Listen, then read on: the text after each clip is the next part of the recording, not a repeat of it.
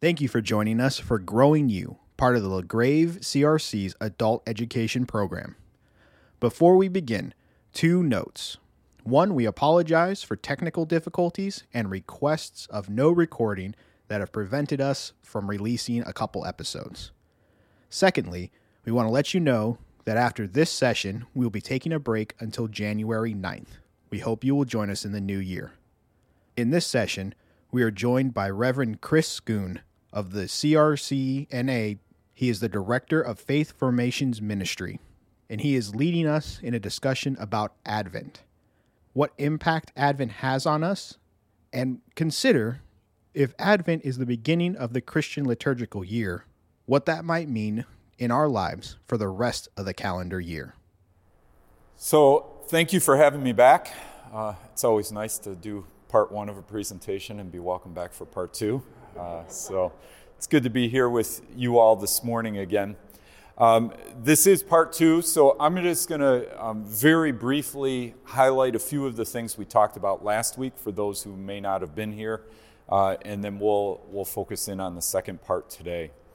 So last week we talked about what is Advent. I named how it's the first liturgical season in the Christian calendar, and that as with all of the liturgical seasons in the calendar, they're intended as a discipleship tool. They form us into the story of Jesus Christ, the major events of Christ's life, the working of the Holy Spirit. Even in some sense, the ordinary time is a dialogue about how do we now live in light of these major events that God has done in the redemptive work through Christ. And so when we talk about Advent and we talk about this season of Advent, part of what we're doing is how are we going to be intentional about growing in our faith? How do we grow up into Christ? And so that's in the background as we talk about Advent. We've named a couple of the cadences of Advent, remembering and anticipating. We talked about how Advent looks back at what God has done, also looks back at the expectation and the anticipation of God fulfilling His promises. So we kind of put ourselves in the shoes of God's people throughout history who were looking forward to the Messiah. And so our remembering has both the remembering of what God has done, but also of the longing of God's people for the Messiah. But it also is anticipating in the sense that we're looking ahead to Christ's second coming. And Advent holds those two together. The first coming of Christ, the second coming of Christ, holds those together. And so we feel that tension both of remembering and of anticipating when we celebrate Advent. Advent also has another side to it that we talk about waiting with Advent, but we don't often talk about the longing of Advent. And along with the lights and the extra songs and the special worship services and kind of the bigger, exciting side of that, Advent also has a tradition of naming longing. It often is rooted in the end of Isaiah 8 and start of Isaiah 9, where it talks about a people living in darkness who feel disconnected from God. And if we follow through some of the tradition around Advent often started with the sanctuary being stripped bare and there being just a single candle, a light in the midst of darkness. And each week, a building that happens of a longing for God to show up, but a longing that starts in our space of recognizing not everything's right, not everything's good, and we need a Savior. In fact, some of the earliest practices around Advent started because of people trying to disciple new believers into what it meant to follow Jesus Christ. And in that discipleship effort, Advent had a lot of the similar practices as what Lent does. Confession, times of fasting even, a sense of, Lord, we need you to search us and know us, change our lives. So it was often seen as a time not just of preparation for baptism, which it was, but also a time of renewal for the church as a whole. Sometimes you hear the phrase today that Christ might be born in our hearts. Well, that has its roots in this longing and the waiting type of cadence that's in Advent. The other thing we talked about towards the end last time was how Advent immerses us in the biblical narrative. If you participate in one of the candlelight services that have traditionally been around Advent time as we approach Christmas, they start in the garden and they go to the promises of Adam, or the promises given to Adam and Eve that their sin would not be the end of the story, but that one of the offspring of the woman would crush the head of the serpent. And then it moves to Abraham, and it moves through the Old Testament narrative up into Luke, and the expectation at the start of Luke that you see spilling out in John's parents and in Mary as they're like, wow, we're caught up in this story that's been going on for so long, and we get caught up in that story. It's as if we're not just outside observers to the story, but Advent has a way of pulling us into the story as participants within it. So those are the things we talked about. There's the promise given to Adam and Eve that this wouldn't be end. The promise within the promise given to Abraham that one of Abram's seed, one seed, would end up blessing the whole world. And that brought us to this week. This week we're going to talk about some Advent practices and how those practices are not just for the Advent season, but actually can become part of our way of life. So the first one that I want to name for us today has to do with remembering and anticipating. There's a tradition, Ignatian spirituality tends to emphasize it more than we do in the Protestant tradition, but a practice called examen. It's a personal practice that we're invited to do at the end of each day, which really has that posture of remembering the day with gratitude for what God has done and for the gift of life you've received that day, and coming to a place in that remembering of saying, where did I notice God at work in my life today? Where did I notice God at work in the world around me today? And then moving from there to a place of, where did I resist God's work in me, in the world? In what ways might I have acted counter to that? And how then can I look forward to tomorrow, which again will be a gift from God? And it's this simple kind of daily practice. It fits with this pattern that we're learning in Advent of remembering and also anticipating.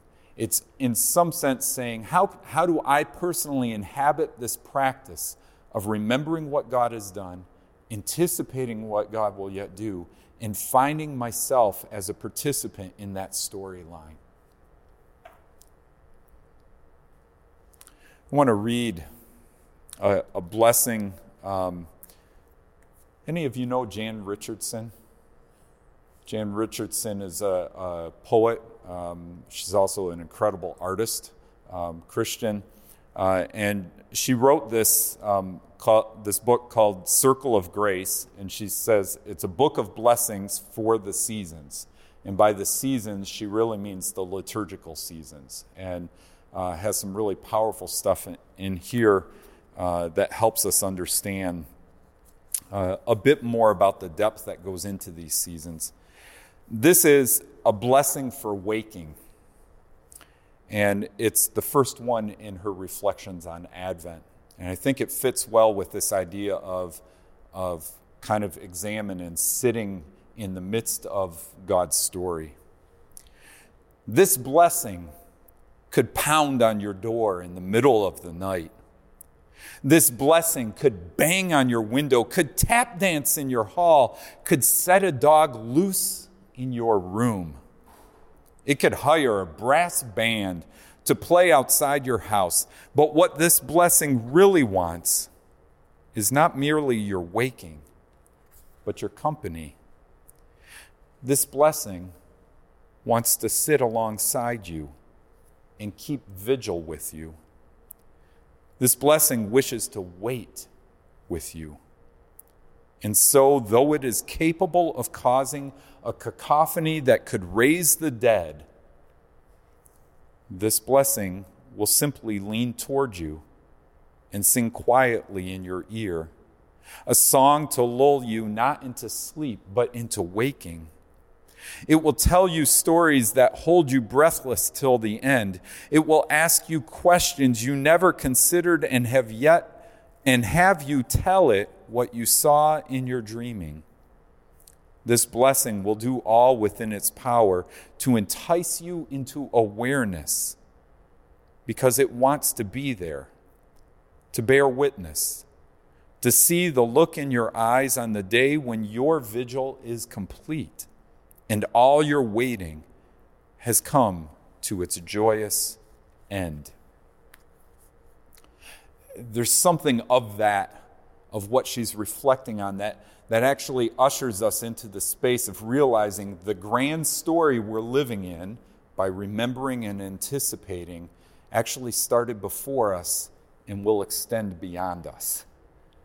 And yet, we are welcome to know God in the midst of it. The other part, I think, in this would be the rehearsing of the big story and our place within it. And I want to say just a little bit more about this. One of the things I found helpful to do as I was reading Scripture, even on my own, but also in worship, was to say, where is this story located? Where in the big story is this located? And I'll show you in just a minute part of how I've done that. But one of the reasons I found this necessary and this coming out of the Advent season is the Advent season, as it immerses us in that story of what God has been doing all along, it reorients us from all the stories that are competing for our attention in the world. The stories that say, this is how you're successful. This is what's really important in life. This is what is a tragedy in the world. All those stories are constantly competing for our attention. And when we learn to rehearse this big story, part of what we're doing is saying, what is ultimately real? Is it the pressures that we feel in the moment, or is it this big story? And this big story, part of how I've done it is, I've actually walked out space and said, okay, the Bible begins with God creating out of nothing. And it's beautiful, and it's overflowing with goodness. Genesis 1 and 2, lots and lots of good stuff. Genesis 3, not so good. We resist, we fall apart, we reject. End of Genesis 3, all the way into the Gospels, there's this struggle that's going on of what it means to be God's people in a world that resists God, even when we resist God. And God at work to faithfully call us back and restore things and redeem things. And then we get to that New Testament part of the story. And we see Jesus Christ coming on the scene and the promise that not only will we be saved from our sins, but that all things will be made new. And then I'll step further and say, and the Bible even tells us the end of the story. And so I physically will walk that storyline out. And then I'll say, the story that we're reading today, or the story of my life, is anchored here. And I'll find the spot in the story where it's anchored. Sometimes that may be delighting in the goodness of creation. I have a spot at Hoffmaster State Park that I love to go sit at. And I look out over the lake, and I marvel at God's goodness and beauty in creation, and that anchors me in the first part of the story. Sometimes when I'm listening to people, pastors mostly these days, as they're talking about the things that are tearing their heart apart and the weariness that they often carry right now, I find myself anchoring the story right here in that struggle of God's people looking for the day of redemption when God will make all things new. And sometimes I'm sitting with somebody who's so excited because they felt the call of God on their lives and the Spirit at work in them. And I'm like, wow, this is kind of heading towards the end part of that story, and we're being caught up in that. There's something about this remembering and anticipating rhythm we learn in Advent that helps us to rehearse this big story and be able to find our place within it. that leads us to immersing ourselves in Scripture. And two pieces I want to say with this one. There's an initiative called the Public Reading of Scripture. It's actually quite popular within the Korean churches, within the Christian Reformed Church. Hillside CRC here in the Grand Rapids area offers this weekly. And what they do is they sit down as a group, anywhere from 5 up to 12 or 15 people. They'll sit in a room together and they simply listen to Scripture being read, a large section of it. Like half an hour, 45 minutes of just sitting and listening to Scripture. It's pretty profound because the few times that we do that as a church are typically the candlelight service, where we hear lots of Scripture, and Good Friday, where we hear lots of Scripture. Other than those two services, we typically only hear a couple verses at a time. Maybe a 2 to 3 minute reading of Scripture. That would be considered really long. Some of us would actually go, wow, is he going to preach on all of this today? Right? But there's something about the Advent rhythm that immerses us into the story of Scripture to help us see the big picture and not just the soundbite parts. I'm not saying soundbite parts are bad. But the anchoring of us in the full story is really, really important. And so I'd encourage you as a church to even think about what would it look like for us to just sit and listen to Scripture. Without a sermon, without a Bible study attached to it, just sit and listen together and then look at each other and say, what did you hear? What did you hear? Here's what I heard. There's something powerful and life-shaping about that. We often don't put sermons with those Good Friday and candlelight services more broadly in the church. Maybe you do here, but more broadly, those two services allow Scripture to be the sermon itself. And the second is practice telling the story. Someone challenged me once, can you tell the whole gospel story in 1 minute? Whew. I fumbled. Probably the first 20 times I did that, I fumbled. I still fumble over it. How do I tell the whole story of what God's been doing very shortly? But it's actually been helpful to immerse myself in that big story. Say, there's this God who created everything. And humanity was created along with the rest of creation to bear God's image in the midst of it. And when we do, man, it is good. The reality is we haven't always wanted to. In fact, as a people, we turned against God and we fought against God and we said we can do it better on our own. And as we tried to do that, we found out pretty quickly, actually within a generation, we end up killing each other. And we kill each other over worship right away at the beginning.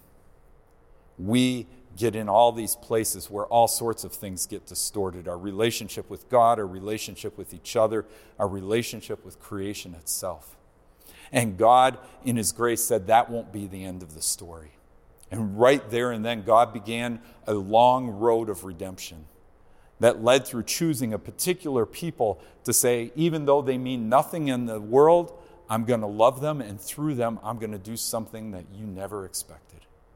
And that never expected actually came part of the story later on, where God Himself became one of us in Jesus Christ. And in Jesus Christ, both through His birth, His life, His death, and eventually His resurrection and ascension to heaven, Jesus Christ modeled for us what it is to live faithfully with God, with each other, with the world around us. And His death, because He stood in our place as fully God and fully human, He made it possible we can live that way again too. But He didn't leave us on our own when He went to heaven. He gave us the Holy Spirit, through whom we're learning to live and follow Jesus more faithfully. And the church has been at work trying to figure this out and walk with the Spirit and cooperate with the Spirit for centuries now. And we're looking forward to a day that Jesus has promised that he will return and make all things new, including us. And that's a good story. It's good news in the midst of all the brokenness and the other news that we hear. Practice telling the story. It may change as you talk about it, as you learn. There may be parts that you want to emphasize more as you go along. But Advent, as it immerses us in the big scope of Scripture, invites us to be able to tell that story ourselves. Longing and Waiting. Technically, this book by Tish Harrison Warren, Prayer in the Night, is not an Advent book. But wow, does it resonate with Advent. I read it last year during Advent, and at a time where a couple family members were going through pretty significant mental health crises. And it spoke into the darkness that I was experiencing during that Advent as I walked alongside others. This quote is in the book, and it really, to me, hits at the heart of what's in Advent and the longing and the waiting. Tish says, mysteriously, God does not take away our vulnerability. He enters into it. Isn't that the heart of Advent? That longing and saying, God, rescue us, save us, pull us out of this space we're in. And God says, I'm going to enter it. I'm going to come and join you in the midst of it. There's something about this longing and waiting that calls us to receive the story of Christ in a way that honors mystery. But I think it leads us towards silence. Spaces of being quiet and still. And this, again, from Tish Harrison Warren. Silence also taught me to be patient with God's silence, to keep struggling to trust him when he wouldn't give an answer, a sign, or a quick resolution. Remember that kind of minor key note about Advent that it talks about longing? It brings us into those spaces of darkness. There's a practice that goes with that of silence. And actually, this is considered a spiritual discipline, to have spaces of silence. One of the ways that I've learned to do this just quietly throughout the year, coming out of both Advent and Lent practices, is when I come to a red light, if the car's fully stopped, take my hands off the steering wheel and I just lay them in my lap open. What does it mean to be silent in that moment? To stop. To go, God, in the midst of my hurry and desire to get wherever I happen to be going, I need to pause, to be still. And in this silence, recognize that you're doing more than what I understand. It's part of entering into this mystery. Simple little practices that help us remember the story of what God is doing, and that quite often God is doing more than what we can comprehend. That's part of Advent. We cannot comprehend God, the Creator, becoming part of creation. We cannot comprehend the fullness of God residing in the fullness of humanity. And so coming to those places where we are silent in the presence of the mystery of who God is and how God works in the world is an Advent rhythm that I think spills out through the rest of the year. The other part is lament. And I find silent and lament often go together. Part of what Tish talks about in here is the reality of grief and the presence of grief in our life, which we spend all sorts of money and time and energy trying to avoid.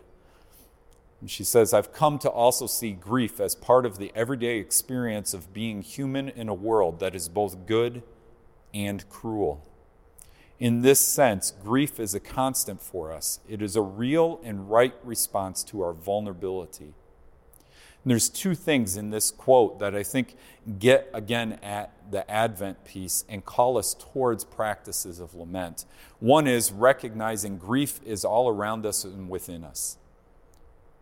Not to say that we don't want it to be overcome, but to recognize that it is a constant state in our world. We are a world that is disconnected from God and has not yet seen the fullness of God's redemption. Sometimes shorthand way we say that in the Reformed tradition is already but not yet. We recognize God's sovereignty, but we know we're not yet in the fullness of the coming kingdom. And because of that, there is brokenness, and that brokenness should weigh heavy on us, to the point where we cry out, "How long, O Lord, how long?" Psalm 13. The second part is, it's a real and right response to our vulnerability. And there's something in that that's appropriate to say, you know what? I am finite, and I am ultimately dependent on God's care and God's generosity towards me. I am vulnerable.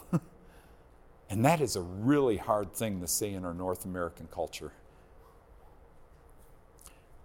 Advent puts us in a place of saying, God, we cannot save ourselves. We are vulnerable. We need a Savior. That is part of the Advent cadence. And coming to a place of that longing and waiting where we allow lament to come in and become part of our language and conversation, I think is something that we can carry out of Advent into the rest of the year. Two more that I'll be much briefer with. One is intentionality with visual space. In Advent, we do an incredible job with this. Not just the colors, but lighting, decorations, signs. It's not just in the church building, it fills our homes. I don't know what your traditions are, but on my family's tradition growing up, Thanksgiving Thursday was Turkey Day. Thanksgiving night was my dad making turkey soup. Friday was us doing shopping together and playing games as a family. Saturday was setting everything up for Advent and Christmas. Christmas tree shopping, we'd go cut it down, we'd set it up, we'd decorate it, we'd start singing songs, and we would eat the turkey soup that my dad made on Thursday night. There was all sorts of tradition in that, all sorts of marking of time in the season. We do that incredibly well with Advent. Epiphany comes along and we're like, hey, there's lights. We do a little light of the world, Jesus, shine your light, those type of songs. And that's about it. And then we get to Lent and we do a little bit, and then Pentecost, it's like, well, there's red today, and the Holy Spirit came, and that's it. What would it look like for us to take this intentionality with visual space that we surround ourselves in and have that become part of the pattern of the way we live throughout the year? And I think there's actually a scripture text that points us to this practice. It's Deuteronomy 6:6-9. Right as people of Israel are about to head into the promised land, Moses is essentially giving them his final word and guidance. Comes right after the Shema, Hear, O Israel, the Lord our God, the Lord is one. Love the Lord your God with all your heart, soul, and strength. And he says this, these commandments that I give you today are to be on your hearts. Impress them on your children. Talk about them when you sit at home and when you walk along the road, when you lie down and when you get up. That's kind of what we're to be doing. This is the prompt that goes with it. Tie them as symbols on your hands and bind them on your foreheads. Write them on the door frames of your houses and on your gates. In other words, have this conversation, this story about the life I'm calling you into. Have it surround you. Have it fill your days and your conversations. And you're going to need help doing that. So visually surround yourself with it, so that you see my commands, you hear my word again and again and again and again. What would it look like for us to tie God's word around our hands, bind them on our foreheads, to write them on the door frames of our houses and on your gates? Invite us to consider the intentionality with visual space we do during Advent, and ask the question, what would this look like the rest of the year? And finally, special gatherings. We do this really well during Advent. I went to one last night, the Christmas Pops concert at Grand Rapids Christian High School. really good crowd out, lots of singing. People cried at some of the songs. It was worshipful in the midst of celebrating the gifts God's given to our children. Incredible. Multiple generations involved, the conductors and other leaders and the students working together. We do the same thing in church services quite often during this season, where we want kids' voices involved in telling the Advent and Christmas story and reading those scripture passages, and we do it in our homes. My growing up, one of the traditions we had was that the youngest grandchild would read or recite the Luke 2 narrative. It was a way of involving all of us together. But we get outside of this Advent season, special music kind of ebbs away. The involvement of people of all ages in the worship ebbs away a little bit. Dramatic readings of the biblical narrative ebb away. Now, I agree, a dramatic reading of some parts of Ezekiel would be quite troubling. So we have to ask some questions around that. But are there practices of these special gatherings, these intentional remembering of God's story, these intentional involving all ages of the body of Christ together that we could carry out of Advent into the rest of the year? So these are just some of the Advent practices. I've named 5 major kind of ones for us to think about. I'm certain there are a lot more, but wanted to share those with you today. Dialogue. Opportunity for you to ask questions, to respond to things that you've heard today, offer suggestions of practices that may be meaningful in your homes or your families that could carry on beyond Advent. So let's open it up. I missed the first part. I walked in, so I apologize if you went over it, but I was just curious how the early church, did they start to celebrate Advent right away, or when did that start? Not right away. There are some evidence, 300s, 400s, that there were some of the things that we would call Advent now that started showing up, but it doesn't develop for a few hundred years after that, and it's kind of a gradual building into what we know today. Fleming Rutledge, who's written a huge book on Advent, she was commenting the other day that the names that we use for the Advent candles are only maybe a century old, maybe 2 centuries old. Before that, I won't remember them all off the top of my head, but it was something like judgment, hell, heaven, and something else. They were drastic, like in your face, not the pleasant hope, joy, peace, love that we use today. So she said there's something about the historical practice that we've lost in terms of the way it confronted us. Yeah. Does it take you a minute to recite the Apostles' Creed and tell the story? No. You could tell the story through the Apostles' Creed, and the church has done that. So I that is one way to do it. Yep. Others? Just that public reading of Scripture. Mm-hmm. So are there sort of models out there available? There is. There's a foundation in New York City called Grace and Mercy Foundation, which has actually been funding a whole bunch of recordings of Scripture in different translations. So King James is out there. There's a couple other ones. They're doing it in multiple different languages, and they make those available for groups for free. And then, and by recordings, they've hired like voice talent out of Hollywood and that to do the readings.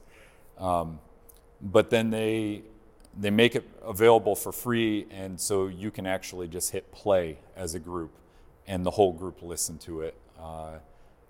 If you Google public reading of Scripture, you should be able to get that. I wonder if there's a connection between the longing and the introspection with the darkness of the time of year that we're in. I mean, did Advent always land in the shortest days of the year? Yes. But you also have to remember shortest day from our perspective in the Northern Hemisphere. So Southern Hemisphere, it's the longest days of the year. But in the European northern type trajectory of this in the practice of Advent, it's always been in the darkest days, the longest time of the year. And that's really where the Advent tradition developed most significantly. I do think there is something to that. I haven't done the research to see how did this relate to other cultural practices at that time. I know Christmas Day, a lot of our symbols of Christmas Day were drawn out of other cultural practices and kind of baptized into the Christian faith, but I'm not sure how closely the Advent practice is related to that. The roots were not European of Advent, but some of the practices maybe. Yeah, I always find, like the second or third week of January, when I start to notice that the days are getting longer, it's like, wow, this is going to end at some point. Especially, it wasn't a surprise. It happens every year. Especially here in West Michigan. I say there is a particular shade of gray that Crayola has not made yet. It's called West Michigan gray. Yeah. Others? Yeah. I'd like to go back to Mike's question. So your basic point is we should do these Advent practices all year. Is there other congregations that are doing that pretty well that we should be aware of? Yeah, I would say there's bits and pieces. Now that you put me on the spot, I can't remember the church name.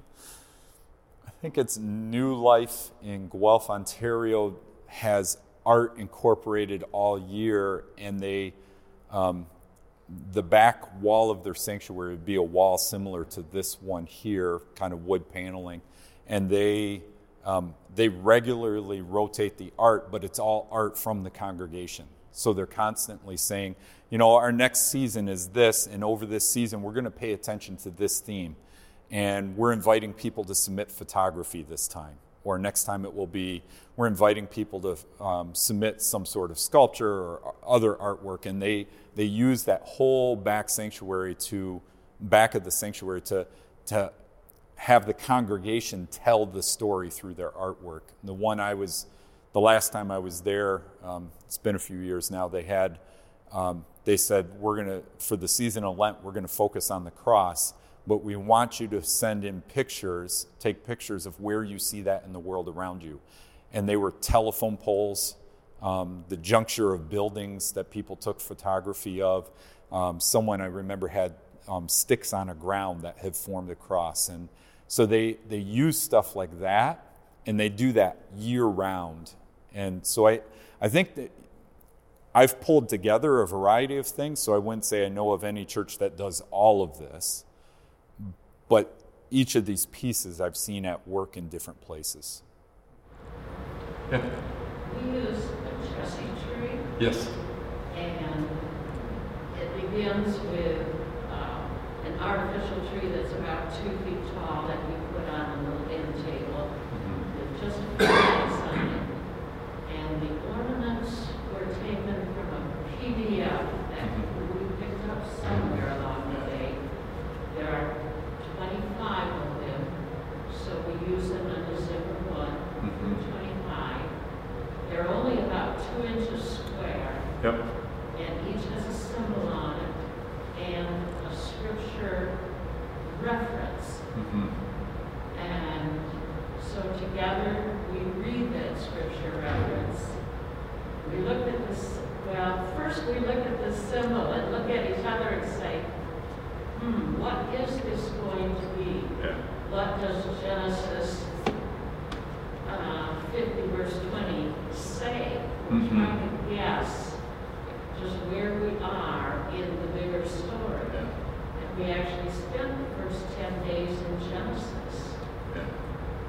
And it'll be December 25 before we get to Jesus' birth. But it's just a ritual that we follow with our evening meal. Yeah. And so it helps us see the bigger picture. And we can choose to disarming that one little nugget that lingers. Or we can end up just impulsively talking about that one verse.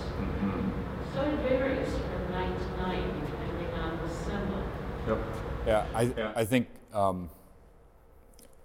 think the Jesse Tree model is a really good one for how we are intentional with immersing ourselves in that biblical narrative during Advent. That's a great example. The Dwell curriculum, so my team oversees the Dwell curriculum at the denomination, and one of the people on the team created a Jesse Tree using the symbols from the Dwell Sunday School curriculum. I don't know if that's the one you have, but that it's downloadable, it's free, available, but it's the same idea. It gives us that symbol and invites us to ponder what's this art saying to us, where is it in the story, how does it help us understand the story, and then you read the story and engage it. I think it's a wonderful practice. Yeah. As long as you're talking about the Dwell curriculum, are there other free resources that you can offer and direct us to that help give us language that maybe is a little more accessible to the younger people that either we're parenting or leading and guiding to help them understand what it means to long for and to wait for? Yep. So we, over the last year and a half now, we've been doing something called the Faith Practices Project, which goes over, we've got resources for 12 different spiritual disciplines that we've put out there now. With each of those, we came up with a little document that's 5 ways that families can practice this in the home. And all of those are available under the brand of Dwell at Home. So it has things practicing silence, justice, and mercy, all sorts of things like that. And all of those are available for free now. So we're very intentional about anything that we're doing in Faith Formation Ministries right now to say, how do we do this as a community, that we have specific resources geared towards parents and especially parents of young kids. So we understand, back to that Deuteronomy passage of impress them upon your children. That's one of our main responsibilities in the Christian community, is to pass the story to the next generation and invite them into it. So, yep. We're close to time, so I'd like to, another blessing from Jan Richardson as our closing prayer here, so invite you to receive this. Blessed are you who bear the light in unbearable times, who testify to its endurance amid the unendurable, who bear witness to its persistence when everything seems in shadow and grief.